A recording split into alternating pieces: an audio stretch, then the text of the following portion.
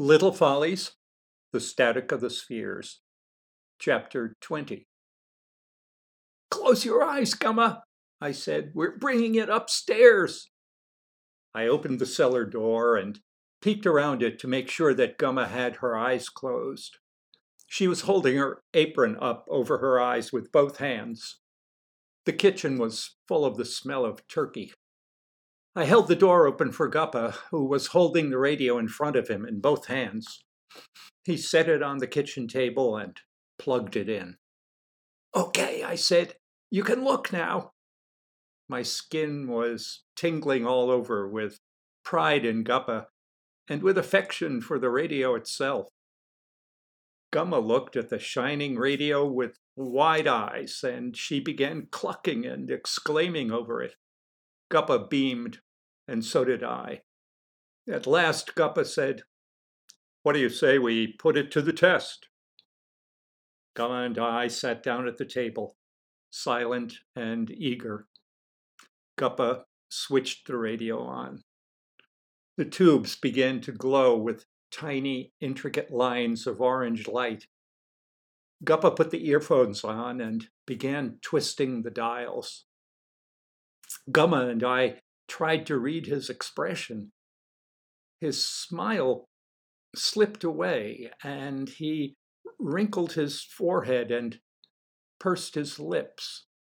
He twisted the dials some more, and he tapped at a couple of the tubes. He wiggled the coil in its socket. Then he pulled the coil out and put in another. "How is it, Guppa?"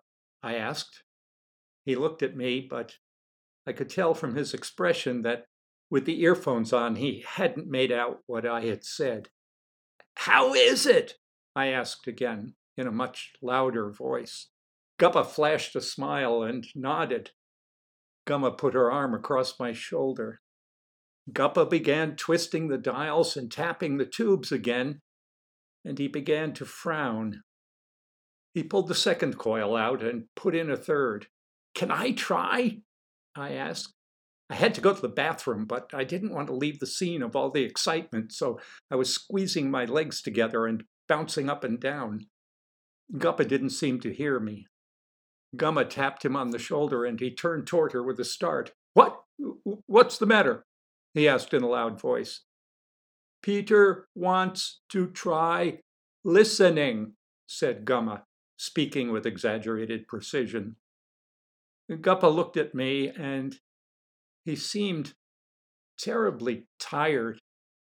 My expression was beyond my control. I was smiling so completely that I couldn't speak when Guppa handed me the earphones. I slipped them on and fussed with them until they felt right, or at least didn't hurt my ears too much. I cupped my hands over them and held them to my ears. The sound seemed to come at once from within me, from the earphones, and from someplace far away.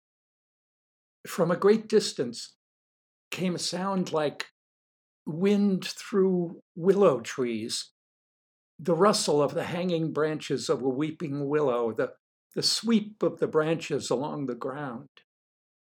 Winding through this was a deep and indecipherable murmur, like the voices of my parents and Gumma and Guppa when I had heard them talking together at night, years before when I lay in my crib. And rising and falling through it all was a metallic sound, like the operation of a machine, very much like the scraping sound that Gumma's toaster made. I looked at Guppa, who was looking at his shoes, and at Gumma, who was looking at me. Her lips were tight, and she was wringing her apron in her hands. "It's just right, Guppa," I said. And of course, with the earphones on and the static hissing in my ears, I shouted it so loudly that Guppa looked up with a start and Gumma burst out laughing. I twiddled the dials, and the rushing hiss faded, and the murmur became a howl. The metallic scraping began to echo, and an irregular ticking began somewhere far away. Gumma said, "Oh, Herb, I'm so proud of you." And Guppa shrugged and smiled.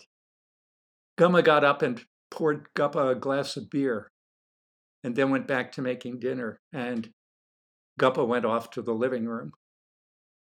Neither of them asked to try the radio, and I didn't offer. When my parents arrived, I showed the radio to them, but didn't let them listen to it. And then we ate dinner. And after dinner, I insisted on taking it to bed with me.